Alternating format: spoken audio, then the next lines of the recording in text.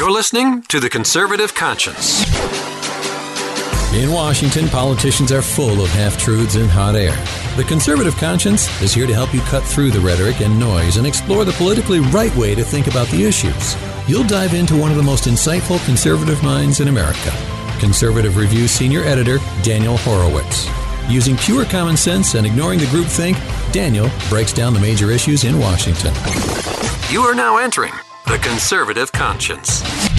And yes, this is Daniel Horowitz back in the house here at Conservative Review at The Conservative Conscience, powered by Westwood One Podcast Network. It is Monday morning, a new week, November 26th, a new dawn, or really the closing of the old dawn, the lame duck session of Congress. The lame duck, the lamest of all lame ducks is upon us.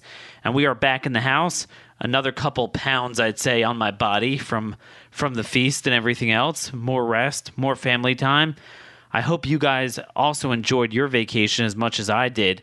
It was really awesome. I mean, I just pretty much from Wednesday midday through Monday, through today, I was just totally out. You saw a couple tweets from me, those of you who religiously follow me on Twitter. That is until I get kicked off Twitter. You know, everyone's getting chucked off, dropping like flies by the day, so I guess I'm on borrowed time. But anyway, it was awesome. I honestly didn't want to come back. Just a lot of great family time. We just, spent time doing a lot of games. My kids just learned, the two older ones, the 8-year-old and the 6-year-old, learned the game I Doubt You, the card game. So they really loved it and wanted me to play all day with them. And the saving grace was that my wife had to occupy Zach, the 4-year-old, and he was just about ready for the game of war. So my wife got stuck playing endless games of war while I got to play I Doubt You. And I was thinking, as bad as war is, it's not quite as bad as my job, banging my head against the wall every day. Because at least with war, there's a right and a wrong. 8 is definitively more than 7. In this case, when I have to deal with my own colleagues that I've worked with for years, just mindlessly spewing Soros's jailbreak talking points at a time when we have an emergency at our border, at a time when we have an emergency in our system of governance with the courts, when we have an emergency with a budget bill, emergency with spending, emergency with health care. And what are they focused on? An emergency to let out drug traffickers at a time of the worst drug trafficking crisis, which is not really even an addiction or healthcare crisis, is a national security problem at this point. And I'm just banging my head against the wall, and basic facts don't matter. So we're going to get into that today. But I really didn't want to come back. I'm telling you. This was, this was the life. Hopefully another couple weeks we'll have more time off here. But anyway, I did miss you guys. It's been a little while since we've been together. And as I've always said, this is my home. This is where I feel comfortable. And just warning you, I am on the cusp of losing my voice again. My throat is killing me because with that expanded family time comes more exposure to the endless runny noses with the 4-year-old just sneezing on me, blowing on me all day. So even though I studiously avoid taking his leftovers or drinking from the water bottles that he samples all of them, and it's hard to avoid, but he'll just come up to you and you get the germs. So I feel miserable in that sense. But otherwise, I really am happy to be back. This is the lamest of lame duck sessions. Now, lame duck is not really the word for what Republicans and Trump himself, unfortunately, plans on doing the next couple weeks. See, lame connotes inert, sluggish, aimless. They have an agenda, all right. It's the agenda of Soros. We'll try to get to as much of these issues as we can today, but we have in this lame duck session, obviously we have this judicial crisis, which we're going to start off with today, where, of course, Congress is not going to deal with. We have the Farm Bill, more status agriculture programs, locking in the Obama-era baseline of food stamp spending, at a time when they're predicting $1.1 trillion deficit this year. Just the interest payments on the debt are going to create a crisis. I mean, now we have the drug crisis continuing. We have the immigration crisis continuing, both with the caravan and the private caravans.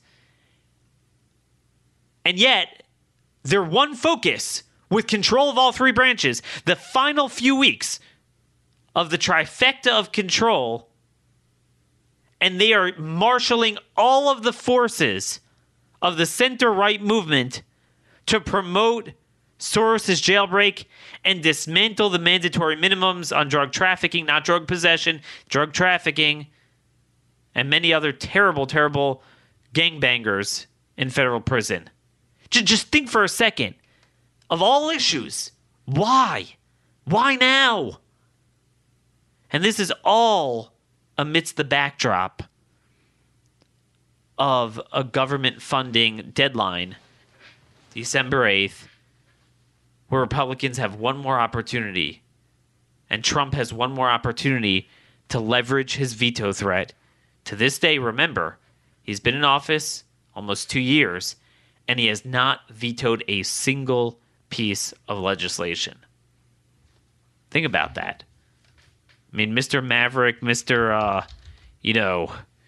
Tough as nails, knows how to negotiate. Now, look, there is some news of him negotiating a third-party asylum settlement with Mexico. If that comes through, that would be a really welcome development. But where is the veto? Where is it? Reagan said in 1985, I have my veto pen drawn and ready for any tax increases that Congress might even think of sending up. And I have only one thing to say to the tax increasers. Go ahead, make my day. He said that in 1985. We need a president like that. Make my day. Go send me a bill that funds sanctuary cities and doesn't deal with asylum, doesn't deal with the invasion, doesn't deal with judicial supremacy.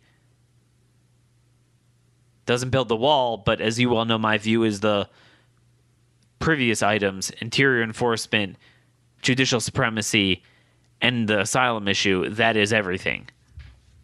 Obviously, you have the caravan, the so-called caravan, literally invading our country at the San Diego, San Ysidro point of entry where riot police had to come out and throw tear gas. And yet we're told that a single judge could now shut down our national security policy. So I'm going to have a piece out today. Hopefully it'll be up in time for show notes. It's a very long article. It's like 2,000 words, and it's so much more to say, but it's going to be the full legal case that no, despite statute, what you think it says, we don't have to let these people in. We never have to let anyone on our soil. And the president has unilateral authority even without Congress, much less the fact that Congress delegated that authority to block them. So that's what that. And anyway, the president, again, has not vetoed anything, and this is where he needs to make his stand.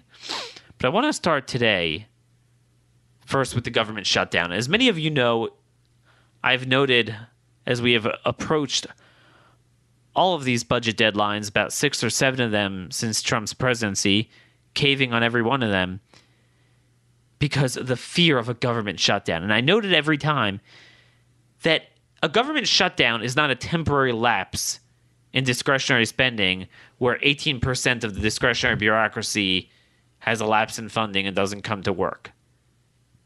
The true government shutdown is the shutdown of our system of governance, is where instead of 3 branches of government that are co-equal, albeit with the political branches being stronger, and the judiciary having neither force nor will over political issues, they have a very important role, adjudicate, civil criminal cases under the law, but that they would overrule the law and decide the law and decide culture and decide the border, and that there's nothing we can do about it, was never entertained. That is not the system of government we adopted. But nonetheless, that is the system we are told. And in this generation, we've taken it a step further that not only is the Supreme Court supreme, but any individual district judge that the ACLU determines to shop around to within a circuit that they're going to tie up for months, that is the law of the land. It's not Trump should never even think about listening to it for a minute. But nonetheless, that's how everyone in the Office of Legal Counsel in the White House, and by the way, the Civil Litigation Division at DOJ is terrible. They don't even assert any of the arguments I've asserted in the asylum case, much less the arguments over judicial supremacy itself. So we have this Judge Tiger, ruling that now I could go unilaterally violate all Article 3 rules of standing and give standing to a third-party group, the ACLU, on behalf of foreign nationals. I'm not kidding you. They literally said in the brief, the ACLU said they have standing because they're hurt by this order because they have to, I don't have the exact quote on me, but stretch their staff thin to educate people on it. If you take it to its logical conclusion, that would mean that at conservative review, we could sue any government policy we don't like because, like, I could sue Jailbreak if it passes and say, look, now I have to spend all my resources, my scarce resources, to deal with this. So it's illegal for that judge to hear the case, but he heard it anyway. Now, what happens when a branch of government, the president or Congress, would nakedly overstep their boundaries? Right? It would be null and void. Same thing here. So what happened was Trump just made a comment like, hey, this is insane. Every time these Obama judges in the Ninth Circuit, they're out of control. This has got to stop. Something like to that effect. So, we're shutting down shop on Wednesday. And the truth be told, our copy editor already left. So I wasn't going to put anything out at that point anyway. But, you figure, all right, I want to unplug. And I don't know when it was. Was it 3, 4 in the afternoon? Breaking news. Unprecedented rebuke. An unprecedented move. Chief Justice John Roberts rebukes the president. So basically the AP solicited comment from Roberts' office. Hey, what do you think of Trump criticizing these judges here? Now, it's interesting that the AP even thought that they'd elicit some sort of reaction from Roberts. And that's very telling that they knew he would comment. Now, typically, you just say no comment or you just wouldn't respond. But Roberts went ahead and said, quote, "We do not have Obama judges or Trump judges, Bush judges or Clinton judges. What we have is an extraordinary group of dedicated judges doing their level best to do equal right to those appearing before them. The independent judiciary is something we should all be thankful for." Now, there's so much garbage in that statement, I don't even know how to unpack it. First of all, just before we get to the legalities and the philosophy that's wrong with it, just, dude, don't make pretend like there's no difference. Like, it's all the difference. We see that. On your own court, you see the splits all the time. So stop it. When it comes to nakedly political issues, the partisanship is there just like it's there in Congress. Except the difference is, well, it's not a difference. It's the same thing. Just like in Congress, every Democrat is a liberal and only some of the Republicans are conservative. So it's a similar thing with the judges, too. Every Dem appointee will side with the Democrat political outcome on a given issue, and among Republican ones, will be divided depending on the issue. And Roberts would certainly know about that. But I'm here to tell you that this statement is more dangerous and more meaningful and more ominous than many of you probably think. Although those of you who are longtime listeners who know my thesis on the courts already, this won't come as a surprise. So first off, I just want to unpack here this independent judiciary thing. It's become this broad bromide platitude, almost like separation of church and state, that people think it's in the Constitution. Like, it says in the Constitution, independent judiciary. It's a made-up term. It's not independent. What about the independent legislature, the independent executive? What do you mean independent? So clearly what he means, and what they all mean when they say it, is supreme, meaning you're out of reach. And now they're saying you can't even verbally criticize the robed priesthood in the corrupt legal profession. That's what they're saying. But what independent judiciary means, again, it doesn't mean anything. It's a made-up term. But what it should mean, all it is that Congress that makes the laws can adjudicate. You have to outsource it to an independent body, some sort of independent body. In other words, you can't have Smith v. Jones, Microsoft v. IBM, AT&T v. Verizon come in front of Congress. Okay? That's all it means. But in terms of determining broad political outcomes, independent? Are you kidding me? First of all, even if you are independent, what happened to the independence of the other branches? What, so they get to encroach on the other branches? But anyway, he's wrong. They're not independent. They're not independent at all. Article 3, Section 2, I wrote a book on this. The exceptions and regulation clause, that Congress has the full power to make exceptions and regulations to the Supreme Court's appellate jurisdiction, which is essentially, except for 2 or 3 cases, everything they get, every case. They could abolish their terms, their entire term. Thomas Jefferson did this in 1802. He abolished the entire term of the Supreme Court. Whatever Congress did, he signed it into law. The same time as Marbury versus Madison.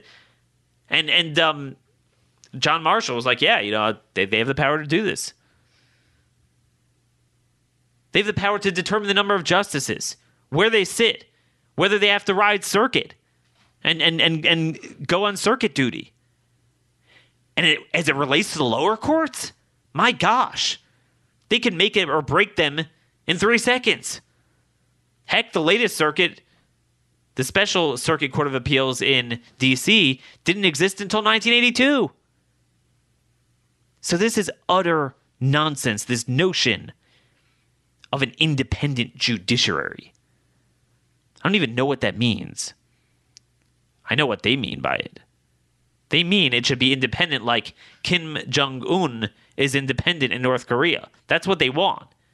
An unelected, independent priesthood that could encroach the other 2 branches, but no one could do anything to them. But that's not true. Those of you who read my Thanksgiving manifesto this year, and I really appreciate a lot of the feedback. I tried to make it a little bit more uplifting rather than just, my typical prophet of lamentation here.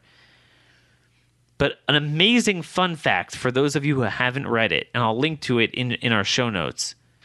Amazing fact.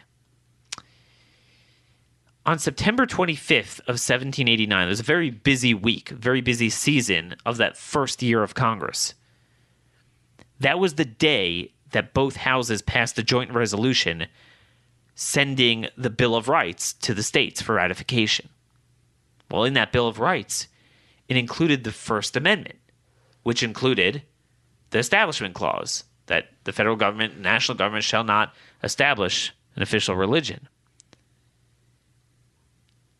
You now have courts saying that means that Congress can't recognize any interaction of religion, any symbol, invoke any symbol. Really, obviously what it meant is that you can't coerce. It worked hand in glove with the next provision of freedom of religion. Meaning, don't establish, for example,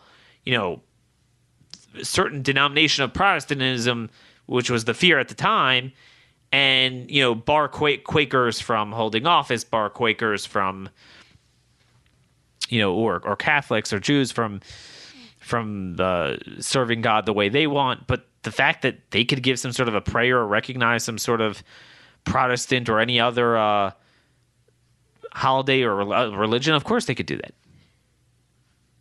Right? Yet now we have courts that are telling us you can't pray. You can't pray. You can't have a cross, a memorial. A lot of people don't know this. But on that very day that amendment that the courts bastardized was passed, you know what else happened? That is when the House of Representatives voted on a resolution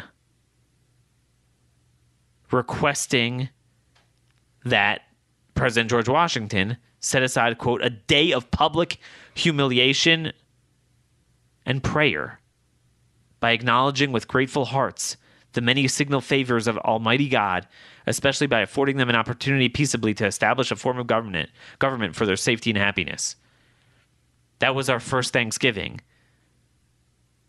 A week later, George Washington wrote that proclamation, and he set it for November 26th. A day of solemn thanksgiving and rejoicing. I'm sorry. That's not what he said. I have it in my article here. But anyway, he called for a public day of prayer to beseech God to pardon our national and other transgressions, to promote the knowledge and practice of true religion and virtue. It is the duty of all nations to acknowledge the providence of Almighty God, to obey his will, to be grateful for his benefits, and humbly to implore his protection and favor. Okay? The very day that the First Amendment was passed. That is what Congress and Washington were doing. The great Roger Sherman, again, Roger Sherman, one of the greatest of founders, signer of the Declaration and the Constitution. Brilliant, brilliant man. Roger Sherman of Connecticut. He said on the House floor, I looked up the debate actually, and he said that the Thanksgiving of celebrating their Constitution, the startup of a new government, quote, was the solemn thanksgiving and rejoicing which took place in the time of Solomon after the building of the temple, a precedent in Holy Writ he thought, quote, worthy of Christian imitation on the present occasion. Because remember, as I wrote in my piece, this was late September, early October. That is the holiday of Tabernacle, which is when Solomon built the temple, and that's when they had the extra 7 days that they celebrated. In addition to the typical tabernacle that falls out around that time of year, they celebrated literally the construction of the new tabernacle, aka the temple, the first temple, at that time. On the very day, that's what they were saying on the House floor. And no, it's unconstitutional. Why am I telling you this? Well, A, it was just Thanksgiving. Those of you who haven't read my piece, I wanted you to get something out of it, but we'll link to the full piece. Lots of interesting history in it. But here's another interesting point. Not that very day, but 4 days later, September 29th, is when the House passed the final version of the Judiciary Act of 1789. That was the bill that created the entire structure and jurisdiction of the federal judiciary. In other words, when you had, from the time you had the government starting up, from March that year until, what was this, late September, you didn't even have a federal judiciary yet. It wasn't made yet. It needed its first signal from Congress to be created. No less a figure than John Marshall himself in an 1810 case said that implicit in this bill was the exercising of Article 3, Section 2, which grants the judiciary only the jurisdiction provided to it by Congress, and that this bill placed, quote, a negative on the exercise of such appellate power as is not comprehended within it. So, a lot of people think, so Congress could strip jurisdiction of the courts. No. It's stronger than that. The courts, including the Supreme Court, only have the appellate jurisdiction that Congress gives it. Whatever was not in that act of 1789, it could not adjudicate. Then independent the Dithalali. How tragic that these same courts are now striking down our very legacy that was passed that very week. Now, borders, they could never imagine, a court saying, hey, President Washington, don't send the troops to put down, put down the Whiskey Rebellion. It just, this is the stuff that even in our movement, no one wants to talk about. Anyway, back to John Roberts. This is why I'm very disturbed about this. I warned at the beginning of this presidency. I said even if Anthony Kennedy retires, I said you're not going to get a 5-4 Supreme Court majority for us. I said John Roberts is going to be the new Anthony Kennedy. And it's not just Roberts. To a certain degree, Alito and Kavanaugh, I've seen already. To lesser degree, Gorsuch, except for a couple cases where he's bad, like on crime and immigration. They're not like Clarence Thomas. And I warned you that the new problem is the lower courts, where it's death by 1,000 lawsuits, that they just throw 1,000 things at us. The Supreme Court refuses to take them up. They deny emergency expedited appeals, emergency motions to stay. Even when they finally take up the cases, often the administration gives up by then. It immutably changes the arc of our border policy, our election law. It's immutable. The votes are counted. The impoverished aliens, the criminal aliens, are let in. It's immutable damage. We're seeing that a lot on immigration. Stuff the Supreme Court would never do initially, but they're allowing the lower courts to control our destiny.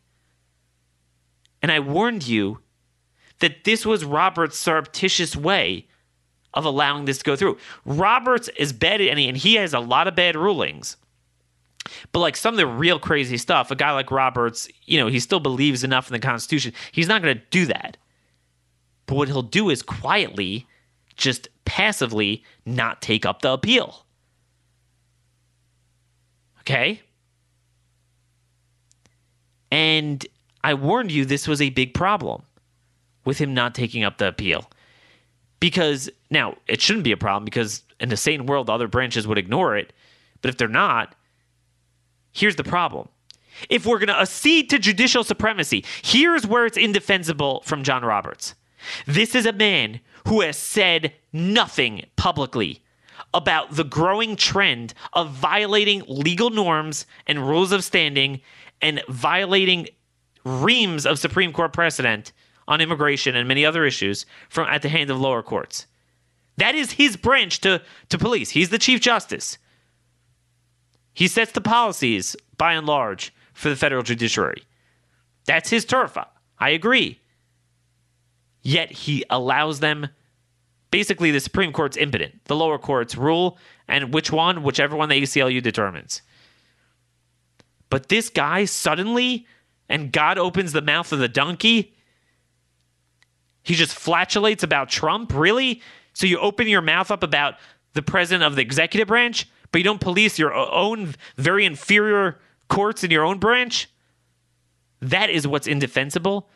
But at the same time, it is very telling and very ominous because it demonstrates to all of us that what I suspected, that he was going out of his way to allow these cases to stand. I wrote about this a lot. The global warming case, suing the government for global warming. It already went twice to emergency requests to the Ninth Circuit, and Roberts turned it down, and Thomas and Gorsuch dissented. Said, how do you allow something this nutty to go through? Speaking of religion, you have a nutty Fourth Circuit saying that a county in North Carolina cannot pray at their county commission hearing. And not only do you have like our history, our tradition, our legacy, our Constitution from the day it passed, literally September 25th, 1789, but you have the Town of Greece v. Galloway, 5-4 decision written by Kennedy in 2013 that just slapped this down, that just said no. As long as you're not coercing anyone, you could have any prayer you want. How are lower courts allowed to just overturn the Supreme Court from just recently? Like they did in Trump v. Hawaii. This very judge to whom Trump is lodging this criticism, on behalf of whom Roberts is defending, violated Roberts' own decision a couple months ago in Trump v. Hawaii. That is very telling, folks. And by the way, in that case with the Fourth Circuit with public prayer, again, Gorsuch and Thomas dissented from the denial of cert, the denial of the appeal, and said, Thomas wrote a whole screed, actually. He was like, dude, like, didn't we just deal with this? This is insane. And it goes on for years, and it becomes legitimate in the legal profession. The cancer spreads. Now we're all desensitized.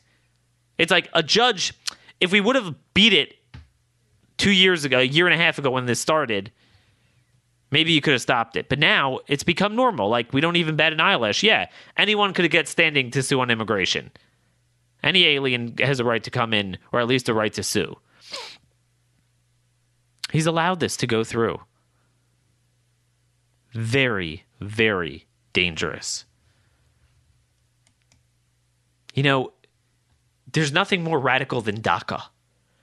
Obama literally took people that, pursuant to law, have to be deported and unilaterally gave them Social Security cards. Okay, so that was bad enough. Trump merely doesn't do it. And the district judges, several of them, said, no, you have to do it. And the Ninth Circuit agrees with them. And this was before the Ninth Circuit actually gave the ruling. The DOJ appealed to the Supreme Court. It was like, this is nuts. You can't, no. And Roberts was like, no. You'll get you'll get your day in court with the Ninth Circuit. You'll come back to us, afterwards. And meanwhile, you know what happened in between? Arizona went through the Ninth Circuit. They had a district judge, a 3-judge panel, and an en banc panel of the Ninth Circuit say that immigration law is not the law, DACA is the law, and therefore Arizona has to immutably provide driver's licenses to illegals. I mean, that's something that is irreparable harm. And it wasn't just that they didn't act. The Supreme Court explicitly denied cert. They are directly... Roberts is upholding this lawlessness. I warned you. And one other thing to say about this, I said, and we're running late, we got to get to some other things. I said at the time that last week when you had Timothy Kelly, that Trump-appointed judge in D.C. that gave an injunction for Jim Acosta to get a press badge from the White House. I said one of two things is happening. Either even a Trump judge agrees to this insane understanding of constitutional rights, of fundamental rights, First Amendment, flipping it on its head from negative to positive, legal positivism, or maybe they deep down don't buy into it, but they so badly don't want to be perceived as being political that they're political. And that's really the essence of John Roberts. He is so sensitive to what the media, the liberal elite legal people say about Trump, about this and that. So he's like, yeah, Trump's kind of at a line there. Like, I know he didn't use those words, but that's essentially the message that has gotten across. And that's what scares me. A lot of people think, the Trump judges like Kavanaugh, he's going to go zealously the other way and he's not going to care. I'm like, no, if you understand their culture, they so badly want to be viewed by their legal friends as being impartial. So they're actually going to go out of their way to go after Trump, even when it's unfair. And again, you're seeing that Kavanaugh did not join several, of Thomas's stuff so far. We're watching him carefully. So this is very, very disturbing. And just to come full circle on this issue, this is what I mean by the lamest of lame ducks. It's the ultimate lame duck. Congress has ceded all of its legislative authority to the courts. By the way, I'm debating with people what the over and under is on when the courts are going to start getting involved in budget bills, budget deadlines, saying, hey, you have to have the government funded by this point. If not, here's a budget. X number of dollars for Department of Education, X number of dollars for State Department, and so on and so forth. That's the joke here. They have no power. And they won't do anything. And this is why I'm telling you, this is more important than the border wall. Because as I've said on the show many times the last couple of weeks, this is not really a resource problem. It's a lawfare problem. So if you don't deal with the judicial supremacy and bring this issue to a head, you're pretty much screwed. We're pretty much done with. But, that's where we are with this Congress. And I just wanted to point out one more thing, and I'm going to have this in my article today, but in case you guys don't see it, I think it's really, really important. Edmund Randolph was one of the top 10 founders, at least in my view. He certainly was one of the top founders from Virginia. He was the first Attorney General of the United States under President George Washington. And this is a man who actually, has a lot of credence because he started out being an ally of Madison at the convention, supported the construction he had, but then he left because he was concerned about the powers of the federal government. And then eventually he was brought on board at the state ratifying convention in Virginia to support the Constitution. So he went back and forth. So it's very interesting to look at the genesis of his issues and, what was rectified in his mind about the system. And what's amazing is that he actually was concerned that the federal judiciary was going to be a problem, which is one of the reasons, he had a whole list of complaints. Some of them were adopted in the end. Some of them were dealt with at the very last week of the convention. But then, he spoke up at the Virginia ratifying convention in favor of it, and he said, look, quote, my objection would be unanswerable, meaning the objection of, the runaway federal judiciary, were I not satisfied that it contains its own cure in the following words, with such exceptions and under such regulations as Congress shall make. Congress can regulate it properly, and I have no doubt they will. Imagine that. No doubt that Congress, again, talk about this independent judiciary. It's not independent. And what's amazing is Randolph went on to serve, again, as the first AG under this very government that he initially opposed and then supported. And then following the passage of the Judiciary Act of 1789, this was the next year late, I believe it was December 1790, Congress asked him for recommendations on, just updating the judiciary, what we should do. So he wrote a memorandum to Congress, and he made it abundantly clear that the courts rely on Congress for their jurisdiction over issues, not the other way around. Quote, the Supreme Court, though inherent in the Constitution, was to receive the first motion from Congress. The inferior courts must have slept forever without the pleasure of Congress. Can the sphere of authority over value be more enlarged? Meaning he was telling them, do whatever you want. You have the power. Anyway, I thought you guys should know that. So, speaking of unelected judges, so rather than dealing with judicial supremacy, the next issue we're going to go on to is jailbreak. The genius is every single think tank on the right, pseudo-right, every commentator, except for me, Mark Levin, and a few others, even some friends of mine, have been bought out on this, refused to learn the issue. Those of you who have stuck with us from day one have a front seat at this. I've been warning about this issue for 4 years. I've been writing hundreds of articles on it, every possible angle, both philosophically, the general trends on what is exactly in the federal system and what's not, how, in fact, incarceration is going down in raw numbers, not just in the rate. Crime is going up in a lot of places. We have the worst drug trafficking crisis ever, and that it's more of a national security problem driven by transnational cartels. We've covered every angle of this, and it all ties together. But one interesting thing is that part of this whole bill is to give judges more discretion in lenient sentences. So, they were reducing the mandatories on drug trafficking, on gun felons, and some other categories. So really, we're going to give judges more discretion. I'll never forget when Mike Lee, who's just a fanatical supporter of not just this piece of legislation, but the broader jailbreak agenda. Look, don't shoot the messenger. I mean, that's how he is. I don't know if it's some of it's the LDS Church, some of it is his experience. I don't know what it is, but that's how he is. And he once said, this is why we have judges. They should mete out the sentences. We shouldn't mandate it. Do you have your head in the sand? This was the impetus for the Reagan agenda on the Armed Career Criminal Act and all the mandatories because of the radical judges in the 60s and 70s. And now these judges that we have today put these guys to shame.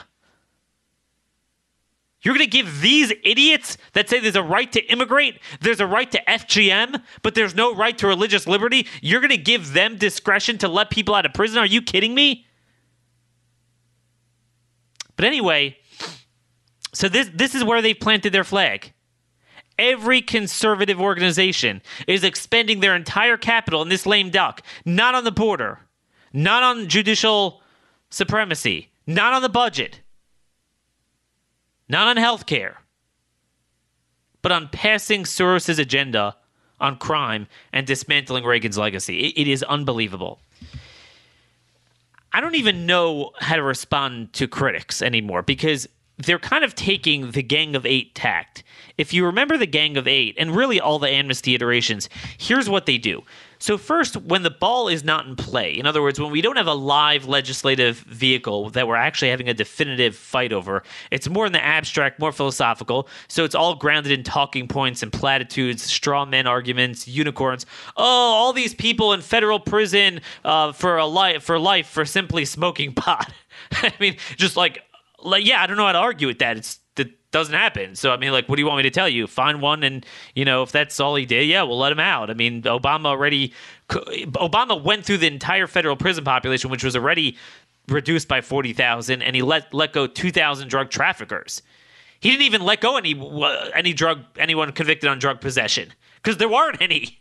I mean, anyone that he felt, in other words, anyone that is currently there now, Obama passed them up for early release. And now they want to let them out. So anyway, what they did with the Gang of Eight, if you remember, is, they would be very open up front. Like, we need amnesty. They came here of no fault of their own, undocumented, this is not good, this is not right, all their arguments. Okay, then we combated those arguments. We had a philosophical debate over it. Then it comes time for the specific piece of legislation. And then we point out, this guy's going to get amnesty, and this guy's going to get amnesty, and here's what it's going to do to enforcement. And they're like, stop lying. The bill doesn't do that. This is not amnesty. What are you talking about? No one gets amnesty. In fact, this is an enforcement bill. If you're against this, you're against enforcement, and they would even run ads against people who oppose the Gang of Eight, saying that you oppose border security. So a similar thing is happening here. If you notice, I spent 4 years debating this philosophically on every broad level. Like, no, this is not what's in the federal prison. No, we don't have an over-incarceration problem. You could always find cases that are problematic, but for every one that is, you have 20 others that are under-incarcerated or never incarcerated. So fundamentally, we don't have that problem. We went through the fact that it's mainly an illegal immigration problem as it relates to drug trafficking. We went through the problem that a lot of them are initially picked up and charged on worse crimes. We went through the fact that this is what led to the 70% decline in violent crime. We cover this from every angle. And they're like, no, too many people serving too long for BS sentences. Let them out. Overcrowding the prison population. So they were very clear that the entire purpose of this was to reduce the prison population. Now that they have the piece of legislation where they merged, again, the Senate front-end reductions on sentencing with the back-end good time credit programs, multiple programs to let them out and cut their sentences by a third. So you put them together, a 20-year sentence could easily be 10 years for drug trafficking, 10 years, 5 years, roughly, give or take a year by my calculations. So what would happen is now they're like, shut up, stop lying. The bill doesn't do that. It doesn't let go anyone. I'm not kidding. They say, no one gets early release. No one. Like, this is current law. No, they could already get more time credits. No, they already have to be housed within 500 miles of domicile. No, it doesn't do anything. Oh, okay, so then if it doesn't do anything, then what are we fighting over? Oh, I guess it does nothing. Then why are you maniacally pushing this as reform? The reality is, as we noted before, when you ask the public straight up, should we reduce sentencing or early release heroin or meth or fentanyl traffickers serving in federal prison? People don't want that. And that's before you tell them that really a lot of them are illegals. A lot of them have committed murder. A lot of them have a massive rap sheet in the state system because that's why the feds go after them. But we don't load that up in the polling. So that's why they can't say they're releasing them. Even though they want to, they say it openly. They've been saying that for years. They believe this bill is modest as anything. They want to do more. Which is why I always point out Section 208 of Lee Durbin. That part didn't make it into this provision, but in this iteration, but you see that that's what they support already. It was to reopen sentencing for juvenile murderers in federal prison. That's where they are. They fundamentally don't believe in prison. But suddenly they become bashful when it comes time to actually push the legislation. Like, no, it doesn't do anything. The reality is, the only time that they're right, that it doesn't change current law, is in the recidivism programs, the training programs. That is actually true. It does nothing. It's a talking point. It mandates nothing on the prisoner that they're not already doing. So in other words, they're getting all this new time off for free without demonstrating any sort of reform.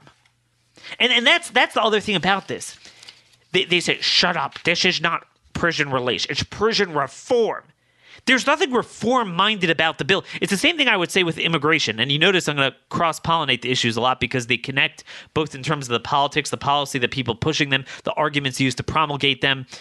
When it comes to immigration, I was like, look, say what you want about amnesty, but it's not reform. It's just straight-up leniency, straight-up amnesty. There's nothing reform-minded about it. Reform-minded is, restructuring, like you restructure our immigration system, like the RAISE Act, making it merit-based. That's reform. There's nothing reform about this. It's the same thing here. It's not like reform would be what we're pushing, which we should all agree to, the over-criminalization of BS crimes. Let's shake hands on that. The mens rea stuff, criminal intent, clean up some of the duplicative provisions, some of the things that don't need to be federal. I'm open to that. We all are. Let's do it. It's not done in this bill. And reform is balanced, and that's the thing. There's a lack of balance here. It would mean, okay, finding who you think needs reduction, let's target it, and let's target the many more that need stronger sentences. That would be reform. This is straight up leniency, and that's the central thing you need to know about this bill. What this bill does is it's a catch-all baseline that starts off allowing everyone to go into these programs, allowing everyone to get this, allowing everyone to have to be housed within 500 miles of their domicile. Everyone has all these new entitlements, new,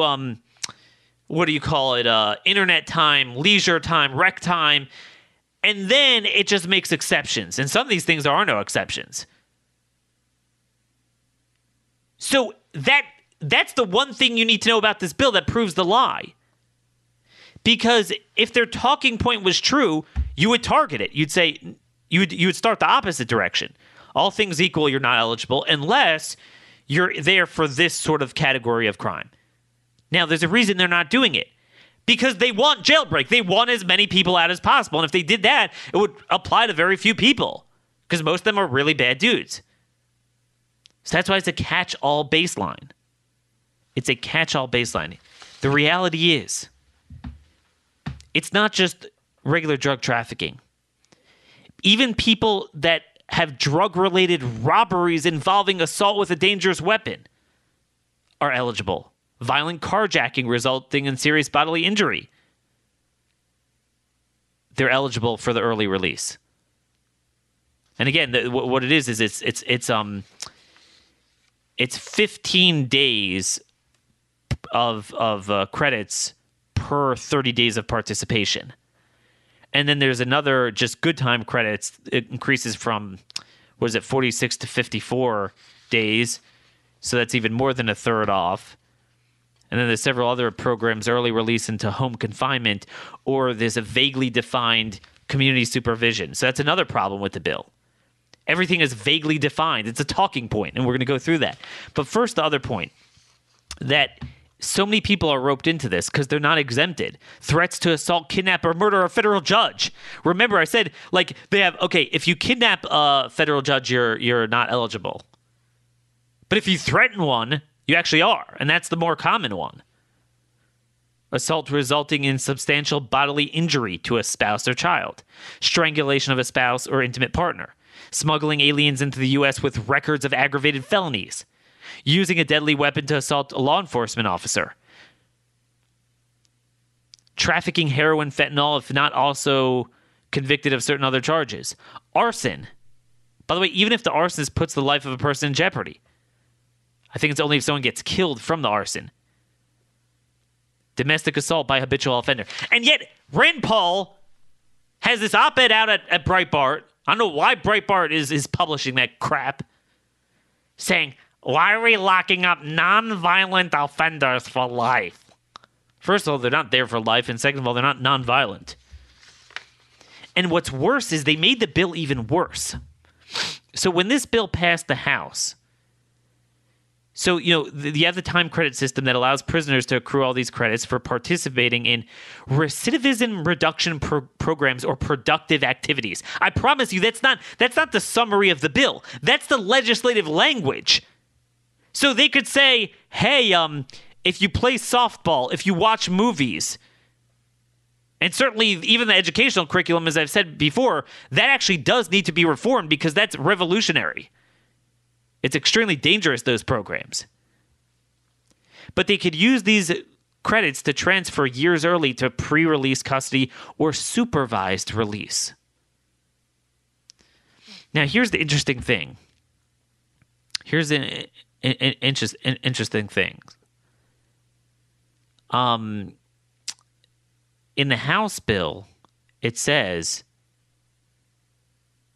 that the director of the Bureau of Prisons shall transfer prisoners described in this subparagraph into pre-release custody.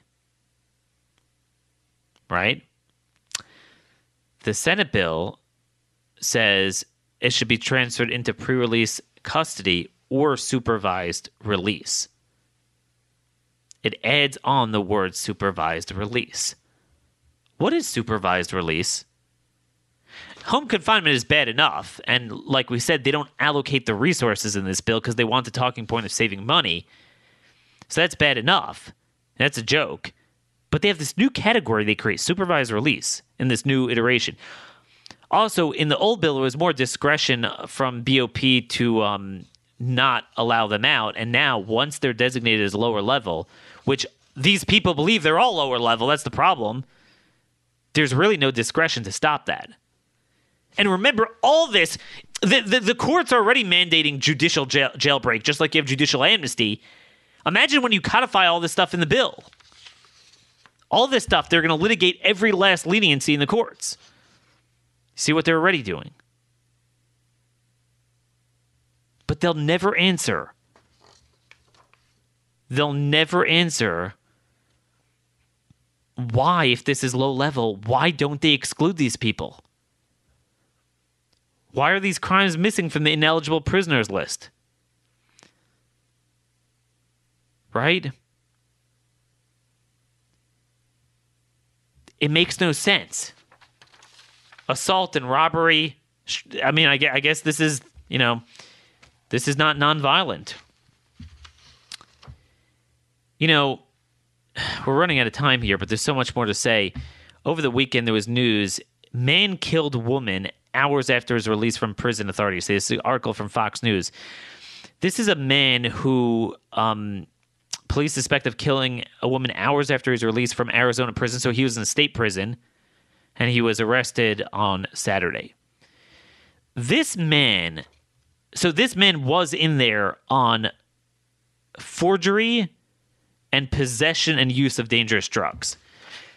So this guy, now, again, I would argue most people, even in the state system, if they're there on possession, it's really the prosecutors know just innocuous schlepper, just doping himself up, not doing anything, is serving hard time in prison, even on a state level. Now, certainly a federal level, this guy wouldn't be in there, but he's there on a state level. I don't know his rap sheet. I don't have it in front of me. I didn't bother to look it up. But here's the point. Even a guy like this, who is much less of a criminal than what you'll find in the federal system, you see the nature of these people. Freeze frame and understand that on day one, the minute this bill is passed, 4,000 people, because they apply the early time credits retroactively, some of the programs, 4,000 people are eligible right away. Now, I understand someone will say, well, they're going to be out anyway. At some point, most of these people are going to be out. Yeah, but it's a numbers game because it's like anything. It's garbage in, garbage out. It's front-loaded. The more you have rapidly leaving quicker, the more federal law enforcement has to deal with going back in these communities. It's a whole policing program behind this. And by the way, the Fraternal Order of Police noted this in one of their critiques. They made this point. They said 4,000. They said even Obama did 2,000 over 8 years. Now you're doing 4,000 on day one and then staggering thousands more over the next number of days and weeks and months. And the Fraternal Order of Police was suddenly bought off. That provision never changed. You know what they also noted in the bill? I did a Twitter thread on this last night. Some of you might have seen. They said that, so the bill requires DOJ to, within 180 days, make an assessment for all 170,000 prisoners of their risk. They called that provision unworkable. It hasn't changed since they lent support to the bill. Hasn't changed. Again, if anything, they added on the sentencing reduction, the Senate bill to it. They made it worse.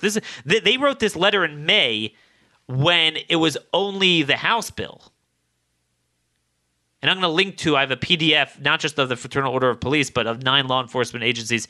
8 of them are still with us, but FOP is the biggest, most established with the most connections. They threatened and bought them off. But again, this is another example of how it's a catch-all baseline. If your talking point is true, just target a specific offense. Say, okay, who's in there on simple possession? Now, you'll find none other than a couple of criminal aliens are in there on that. But target it to that.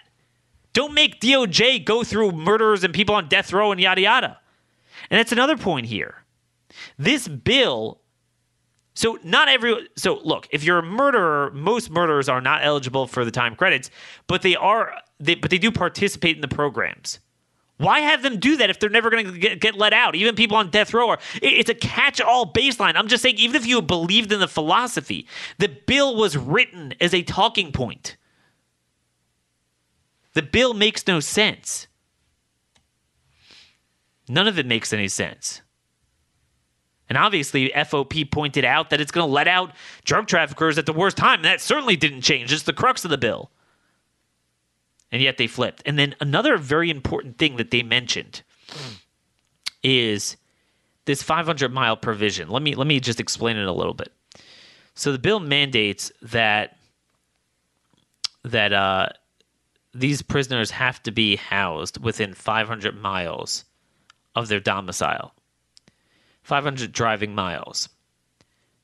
Now, the talking point behind it is like, yeah, you don't want to mess them up and just send them away. You got to, keep them closer to their community. Now, that sounds like a nice talking point. But there's reasons for certain things. The reason we have this is because, again, most of the people in federal prison are really bad dudes, particularly the ones most let off the hook on this bill with reduced sentencing and early release. Gun and drug traffickers in the federal system are major gangbangers. And what you want to do is A, keep them away from their base of operation, and B, You want to divide and conquer. So you don't want gang members together. So let's say you have a whole bunch of people. I just saw in Jacksonville, Florida, they just arrested this whole gang of 40 people charged on drug trafficking and gun trafficking. But again, as I said, arson and attempted murder, and I believe murder as well. How much do you want to bet they won't be convicted on that? They'll only be convicted on the drug trafficking. But these are the type of people they are. Well, you don't want to house them all in the same facility. FOP made this point. That has not changed. And also, there's just logistical problems that you only have a certain amount of Supermax facilities. So some people need Supermax. I mean, the bill doesn't make exceptions. Now, these guys are like, shut up, Daniel. It doesn't change anything. That's current law requires that. It's not true. It's current policy. It's current policy. But there's a difference between when you codify into statute with no exceptions, they could take you to court. It's the same thing. One of the straw men, so now that you understand a lot about this bill, so they have, in addition to all this, they have these like ancillary provisions. And one of them is not to shackle pregnant women. So you could tell right away that's like a virtue signaling talking point that has nothing to do with the rest of the bill. If you want to do that, just pass a standalone bill. But the reality is, it's current policy. BOP doesn't do it. Now, look, if this is all you want to do, fine, pass it. But I'm just going to tell you that there's a difference between policy and statute. All things equal, yeah, I mean, I don't know, why would you do it? But, keep in mind that there are some women in federal prison that are really nasty and really violent. And, you don't necessarily always have Hulk Hogan or Floyd Mayweather as a prison warden. Often, especially in a female prison, there'll be female guards. So, all things equal, I mean, I guess, if you're Jane Smith in federal prison because of like tax evasion or something and you happen to be pregnant, well, yeah, I mean, I guess you're not a threat. But I mean, if you're a major gangbanger, MS-13, and Washington Post has a whole article on female recruits to MS-13. Look, I mean, all things equal, you don't want to, but, there are going to be times you do have to leave it to discretion. You can't endanger your prison wardens. And the prison warden union came out against this. No concerns for that. It's all a freaking talking point. This bill is all one big, fat talking point. So, this is where we are with this bill. We're just about out of time. I just want to read to you just more going on here. So anyway, where is this? The crux of the bill, obviously, again, you get 15 days of credit for 30 days of participation and you get put into pre-release custody or supervised release for these credits. The language of this bill is insane. Okay? So it says again, you earn credits for participating in, quote, evidence-based recidivism reduction programming. Well, what is that? What is that? Okay. Well, notice they don't make exceptions. They don't define anything. That's what they do in this bill. Notice there's a common thread. It's a catch-all baseline to ensure as many people get it and as many people could litigate their way into the status. Just like with the amnesty. It's written the same way. See, this is why you can't be a single issue politico. You have to know the art of politics and what these people do on other issues. And because I follow almost every other policy issue, I see this stuff. Even if you would have some sort of gray area where maybe philosophically we'll disagree, what's low level, what's not high level, certainly nobody could deny that the vast majority, overwhelming amount in federal prison are really irremediably broken people. And you don't want to let them out. Right? At best, you'd say, okay, maybe there's a slice. So define it for us, and we'll talk about that. But I'd also like a balanced conversation on how to make it easier to land evidence in court. When beyond any shadow of a doubt, much less a reasonable shadow of a doubt, someone committed murder, rape, armed robbery, and yet they get off on technicalities. Let's work on that. But no, they don't give a damn about crime. all of by and for criminals. Anyway, so they do define, in one section, they define evidence-based recidivism and reduction programs. It means has been shown by empirical evidence to reduce recidivism. Well, what kind of evidence? I mean, it doesn't say. It doesn't talk about the methodology. It doesn't say anything. It doesn't say what it considers evidence. It just says merely, quote, some evidence. So there's that. It's unbelievable. But it gets worse. So the second clause defines the program as being, quote, based on research indicating it is likely to be effective in reducing recidivism. See, all the groups crafting the legislation have endless white paper reports saying how amazing it is. Oh my gosh. It is, it's unbelievable. Unbelievable. That's what they do here. And then the second clause, by the way, is the credits are also applied for, quote, productive activity. So there's the recidivism programs, and there's productive activity. What does that mean? It means a group or individual activity that is designed to allow prisoners determined as having a low or no risk of recidivating to remain productive. This is Orwellian. It's unbelievable. It is unbelievable. So here's the cute thing about the bill. So on the one hand, it's a catch-all baseline that is very, wide open on the eligibility and then very narrow on the exclusions. That's what they do. So, they're all, you just watch some TV, you're eligible. Unless, quote, the warden finds by clear and convincing evidence that the prisoner should not be transferred into pre-release custody. So the guy can't just say, look, this guy's a very big problem. I don't want him released. No, he'll take you to court and they'll win. So they'll apply clear and convincing standards to the prisoner's favor, but they won't apply it to the prisoner's actions being eligible. Unbelievable.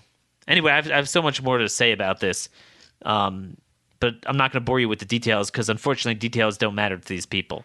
But details is what we will be doing. Again, we got to get to the budget bill, the farm bill, and watch for any more information on the border invasion. We have you covered here at Conservative Review. Thank you all for listening. God bless.